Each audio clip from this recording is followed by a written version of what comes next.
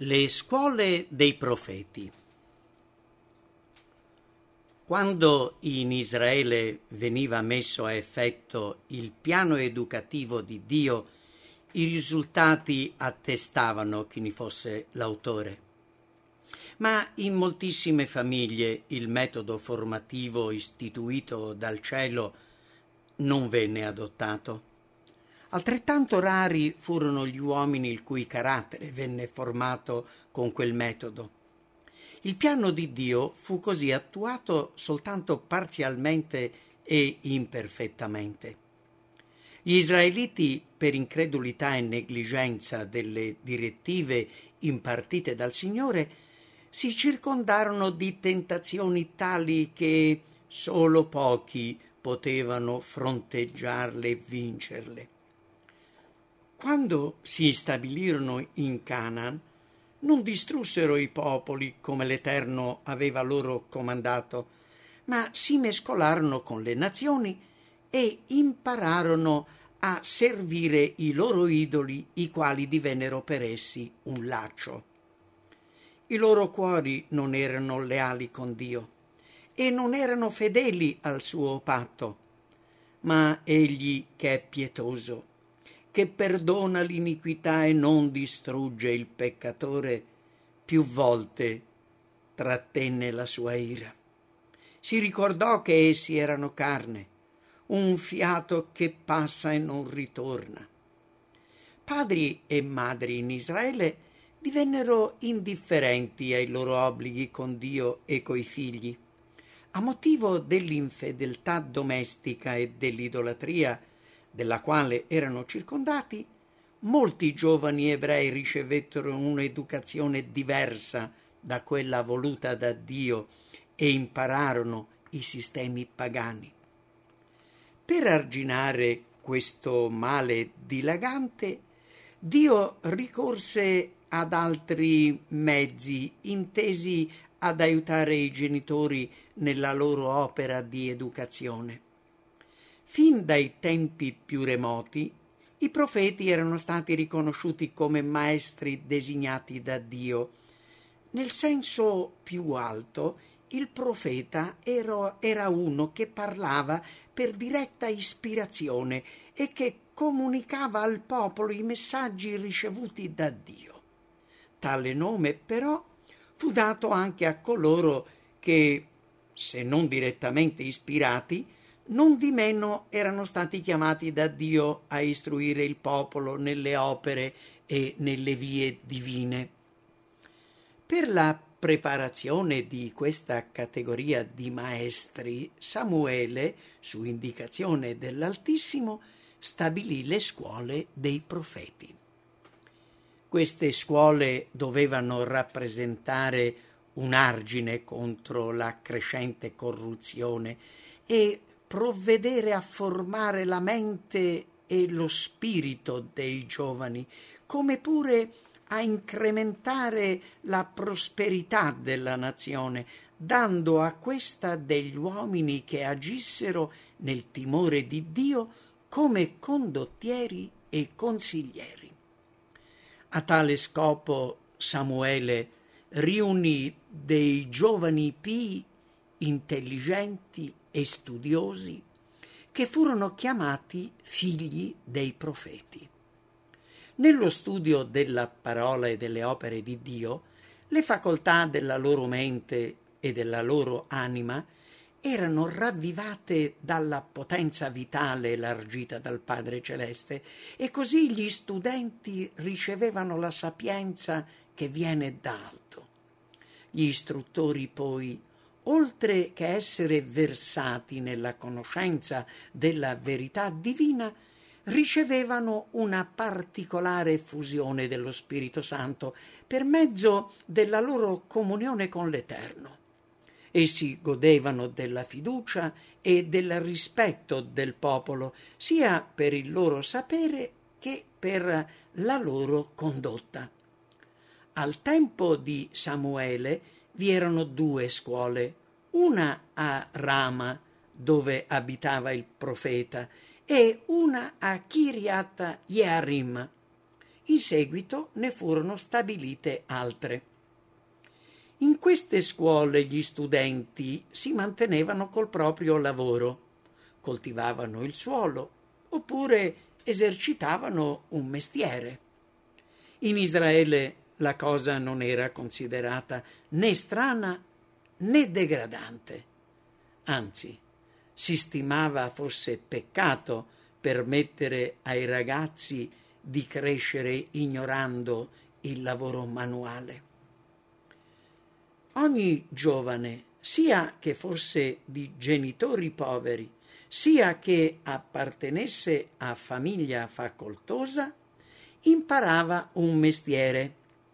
Anche se veniva educato in previsione di un'alta posizione, si considerava necessaria la conoscenza della vita pratica, e ciò in vista della sua eventuale necessità. Molti fra gli stessi maestri si mantenevano col lavoro manuale. A scuola e in casa gran parte dell'insegnamento veniva impartito in forma orale. I giovani però imparavano anche a leggere gli scritti ebraici e i rotoli di pergamena del Vecchio Testamento erano accessibili al loro studio. I principali argomenti di studio erano la legge di Dio, le istruzioni impartite a Mosè, la storia sacra, la musica, la poesia. Nei racconti della storia sacra si notava l'impronta di Dio, le grandi verità messe in luce dai tipi del servizio del santuario erano motivi di studio e così conoscenza e fede erano il tema principale dell'intero sistema, nell'attesa dell'agnello di Dio che doveva togliere il peccato del mondo. Si coltivava uno spirito di devozione. Agli studenti, infatti, si insegnava non solo il dovere della preghiera, ma anche come pregare, come avvicinarsi a Dio, come esercitare fede in Lui e come comprendere e seguire gli insegnamenti del suo spirito. L'intelletto santificato attingeva dal forziere divino cose vecchie e cose nuove. Lo Spirito di Dio si manifestava nella profezia e col canto sacro. Queste scuole furono quindi uno dei mezzi più efficaci per promuovere quella giustizia che innalza una nazione e contribuirono a gettare le basi della prosperità che distinse i regni di Davide e di Salomone poi.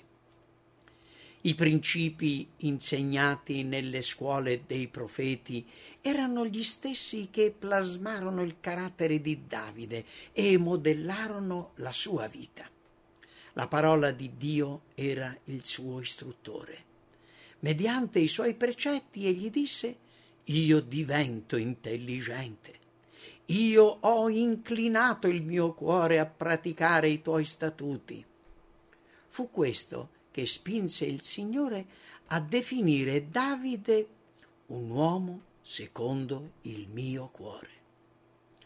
Anche nella prima parte della vita di Salomone si notano i risultati del divino metodo di educazione. Egli, in gioventù, fece sua la scelta di Davide. Al di sopra di ogni bene terreno, chiese a Dio un cuore savio e intelligente. Il Signore gli diede non solo questo, ma anche ricchezza e onore. La forza del suo intelletto, la vastità del suo sapere, la gloria del suo regno costituirono la meraviglia del mondo. Durante il regno di Davide e di Salomone, Israele raggiunse il culmine della sua grandezza. La promessa fatta prima ad Abramo e poi ripetuta a Mosè si adempie in pieno.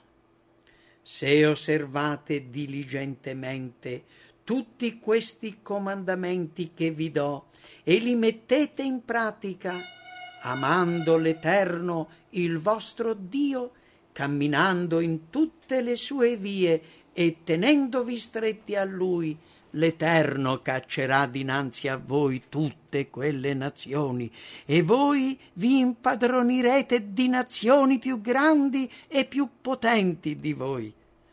Ogni luogo che la pianta del vostro piede calcherà sarà vostro. I vostri confini si estenderanno dal deserto al Libano, dal fiume Eufrate al mare occidentale. Nessuno vi potrà stare a fronte. Ma in mezzo a questa prosperità si celava il pericolo. Il peccato che Davide più tardi commise, anche se fu seguito da sincero pentimento e venne severamente punito, incoraggiò il popolo a trasgredire i comandamenti di Dio. La vita di Salomone, dopo un mattino foriero di promesse, fu oscurata dall'apostasia. Il desiderio di potenza politica e di grandezza lo spinse all'alleanza coi popoli pagani. L'argento di Tarsis e l'oro di Ofir furono procurati col sacrificio dell'integrità e col tradimento della fiducia in Dio. L'unione con idolatri e il matrimonio con donne pagane corruppero la vita di Salomone. Quelle barriere che Dio aveva innalzato per garantire la sicurezza del suo popolo furono così abbattute e lo stesso re si abbandonò al culto dei falsi dei. Sulla cima del Monte degli Ulivi, di fronte al Tempio dell'Eterno, furono innalzate gigantesche immagini e altari per servire a divinità pagane. Quando Salomone infranse l'alleanza con Dio, perse il dominio di sé. Il suo fine discernimento si fece meno preciso e scomparvero la ponderatezza e la coscienziosità che avevano caratterizzato l'inizio del suo regno. Orgoglio, ambizione, rilassatezza diedero il loro frutto sotto forma di crudeltà e di estorsioni. Colui che era stato un sovrano pio e compassionevole diventò tirannico e oppressivo. Colui che alla consacrazione del Tempio aveva pregato perché il popolo desse il suo cuore a Dio senza compromessi, diventò il seduttore dello stesso popolo. Salomone disonorò se stesso, Israele e il vero Dio. La nazione della quale egli stesso era stato l'orgoglio calcò le sue orme. Anche se egli più tardi si pentì, il suo pentimento non poté impedire che il seme da lui sparso desse i suoi frutti. La disciplina alla quale Dio aveva sottoposto Israele doveva fare di questo un popolo ben diverso da tutte le altre nazioni. Questa particolarità, che avrebbe dovuto essere considerata come uno speciale privilegio e come una benedizione, fu sottovalutata e gli israeliti cercarono di sostituire alla semplicità e al patto con Dio, e gli israeliti cercarono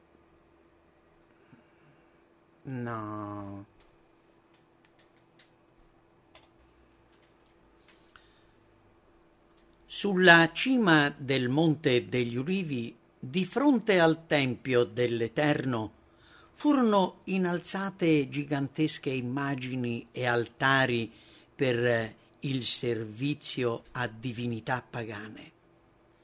Quando Salomone infranse l'alleanza con Dio, perse il dominio di sé. Il suo fine discernimento si fece meno preciso e scomparvero la ponderatezza e la coscienziosità che avevano caratterizzato l'inizio del suo regno.